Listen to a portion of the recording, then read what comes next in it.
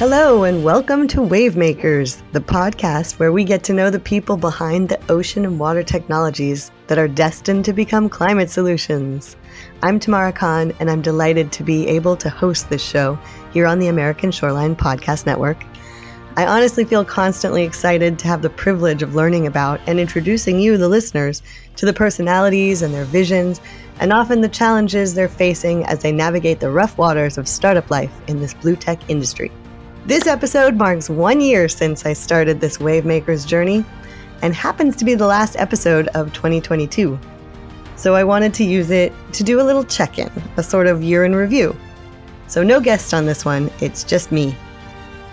Let's have a little heart-to-heart. I'll get into a little about why I set out on this endeavor, a recap of what we've managed to discover over the course of conversations with 12 wonderful guests, and even touch on where I hope this is headed in 2023. If you're a regular listener, and I thank you very much for that, you know I generally start by asking guests about their background and what led them to the voyage they've embarked on in the blue tech industry. Personally, before my career began in geology and geophysics and ocean bottom electromagnetic surveys, I came from a family of ocean lovers and nature appreciators. My parents moved us from South Africa to the United States when I was very young. My dad had long dreamed of getting to this land of opportunity. And growing up, I watched him experience the ups and downs as he ran his own business. And I think it really put me off being an entrepreneur myself. But a couple of years ago, I found myself working in San Diego with blue tech companies, big and small. This was really a welcome shift from what I'd been studying at Scripps Institution of Oceanography, because to be perfectly honest, learning about climate change can be a real drag. Imagine all that bad news you hear all the time, and then imagine diving into the causes and the short-term effects and the long-term effects and all the nitty-gritty.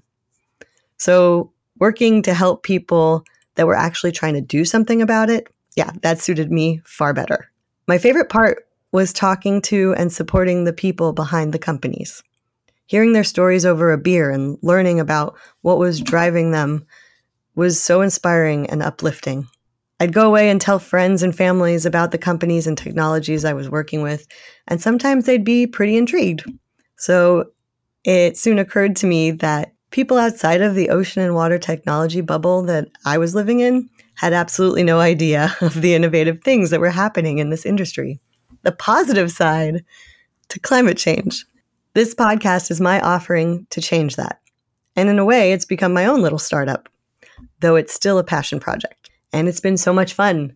First off, the coastal news today, folks, are good fun and have taught me a thing or two about media. Hopefully you've sampled some of the other podcasts on this network. And secondly, it's been great because I've learned a lot. Bringing interesting innovators and their amazing technologies to your attention was what I set out to do with this podcast. But it turns out it's really fulfilling to me to learn from the startups that I talk to. It also helps me in the work I'm currently doing, supporting very early stage founders as they try to find traction for their ocean innovations. I think the number one thing most of these founders I've come across have in common is that they are really inspired by the need to do something good for the world, to fix something that's very clearly wrong. They care about people. They care about the people helping them and about the people in ocean-related industries dealing with the problems. Take Sai Katara of Headlight. His company is making easier the job of those people working in infrastructure and natural disaster planning and response. Or Sarah Aubrey of Net Your Problem. She and founder Nicole Baker work closely with fishers to find a way to make repurposing retired fishing gear a win-win. They also care about the people of future generations. Both Courtney Opshog of Blue Ocean Gear and Jim Mullins of Earthwise spoke to me about their own children and their hopes to help leave things a bit improved. Their whys are often very aligned and motivational. These companies also have interesting origin stories, like Jim Mullins of Earthwise, who shared how an accident in a surfboard factory led to a more eco-friendly oil spill cleanup product. Or how Elisa Miller found her job with Blue Robotics on Craigslist when the founder was searching for help. That leads me to another notable thing I'd like to point out. When that Blue Robotics founder, Rusty Jahangir, started Blue Robotics, in his garage. ROVs and thrusters, like he was building, they already existed. His idea was to make affordable robots and remotely operated vehicles. They were affordable and tip-top quality. He's doing a great job of it. This still growing company actually started as a Kickstarter-funded endeavor. And Joe Wuffel and Judd Kaufman started TerraDepth with the goal to democratize ocean data, making it cheaper and faster to collect and more affordable. Their Google for the Ocean, as they call it, builds on what has been done and streamlines collection and visualization of this ocean data. So it's easier to use and helps people have better information. What I'm trying to say is these are not new ideas. The challenge is being the one who can do things better than anyone else, but also can explain it to the right people so you win support and often funding. I see that people are most successful when they really do their market research before they even start. And then after diving in, they're flexible and clever enough to pivot when they need to. That's really key, as often you get going and you find out what it is that people really want. You may have heard of Slack or Discord. Both of these chat programs were actually initially trying to be gaming companies. They found that their messaging platform section was what people really wanted, so they went with that. In our Blue Tech case, Courtney of Blue Ocean Gear had an idea to make smart traps for the fishing industry. And she quickly learned from the fishermen and the people she spoke to that they really wanted the GPS monitoring buoys part of that.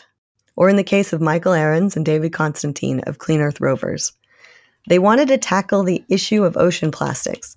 But through lots of research, it became clear that so much of the plastic in the ocean, the open ocean, comes down through the rivers and ports. So they needed to design their robot to be smaller and serve small bodies of water like ports and marinas. The plastic's first port of entry, so to speak.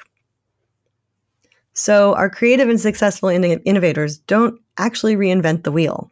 They learn from what others have done, especially what they've not done quite right, and they make simple fixes.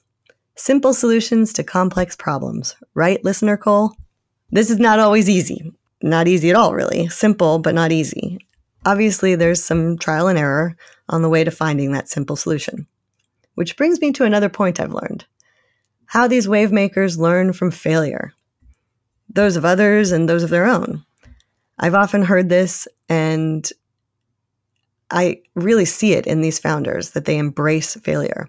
They appreciate the struggle, as my high school algebra teacher used to drill into us. The founders and people working with these blue tech startups are not just gluttons for punishment, though. They're driven to solve.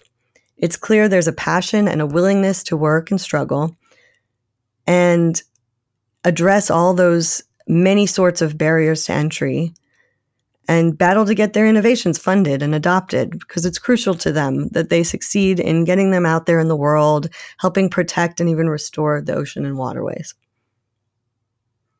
Entrepreneurs, to me, are people who can't sit idly by when there's a better way.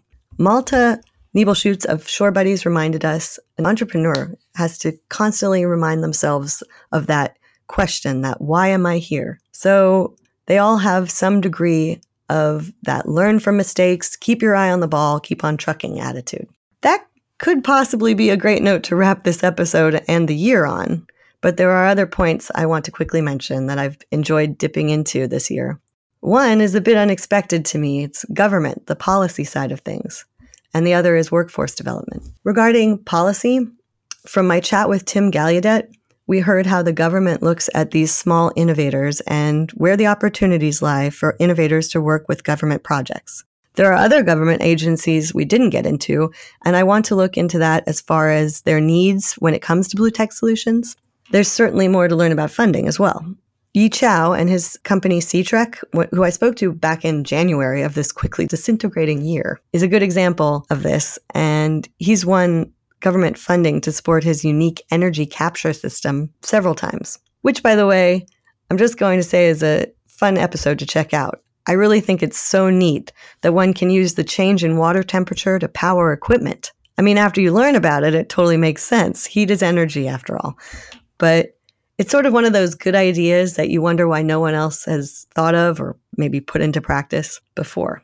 I plan to check in on Yi again in 2023. Anyway, as I was saying, there are agencies and sectors looking for ideas and companies to fund. More recently, Michael Penfield and I discussed how innovation drives policy, even though policy regulates innovation. We talked about how this needs to take into account environmental protection, and we spoke about the barriers to adoption, which include public awareness and understanding, and at times participation.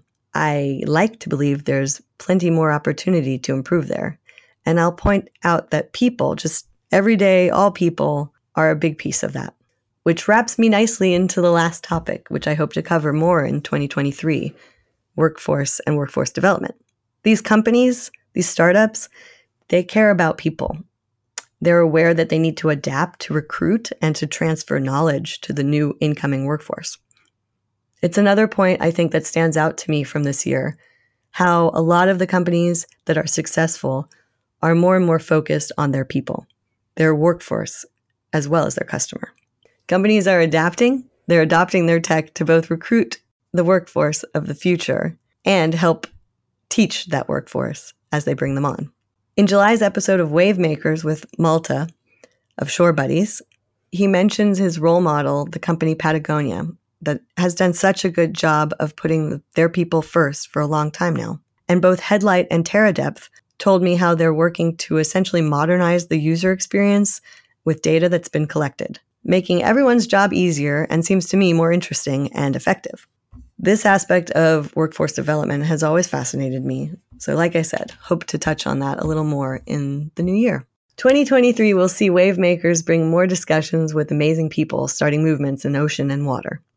I hope you'll join me aboard this good ship podcasting for more robots, more repurposing of ocean plastics, more people working with technology to help protect, save, and even restore our oceans, coasts, and waterways. Like Michael Penfield and I discussed, we're looking for simple solutions to those complex problems that we're facing, and many of these small blue tech businesses and startups have them. I might spice up the format a little bit, including having more fireside chat-like systems with guests like Michael Penfield and Tim Gallaudet, experienced and knowledgeable people that are working with founders to really push the boundaries of our financial system and our nation's and our world's policies.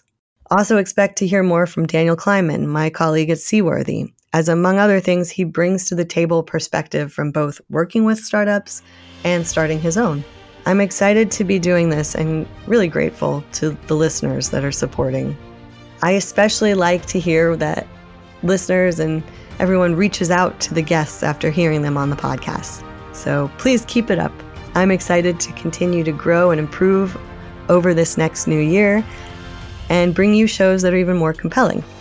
So with that, I'll say Happy New Year, everybody. Thank you so much, and thank you to the American Shoreline Podcast Network for producing the show. Please keep in touch with me via LinkedIn, Instagram, @LadyBlueTech. Would love to hear from you about what sort of New Year's resolution you're making to support these innovators and wave makers that you feel are impacting or impactful to you. Let me know how you'll make your own waves in 2023.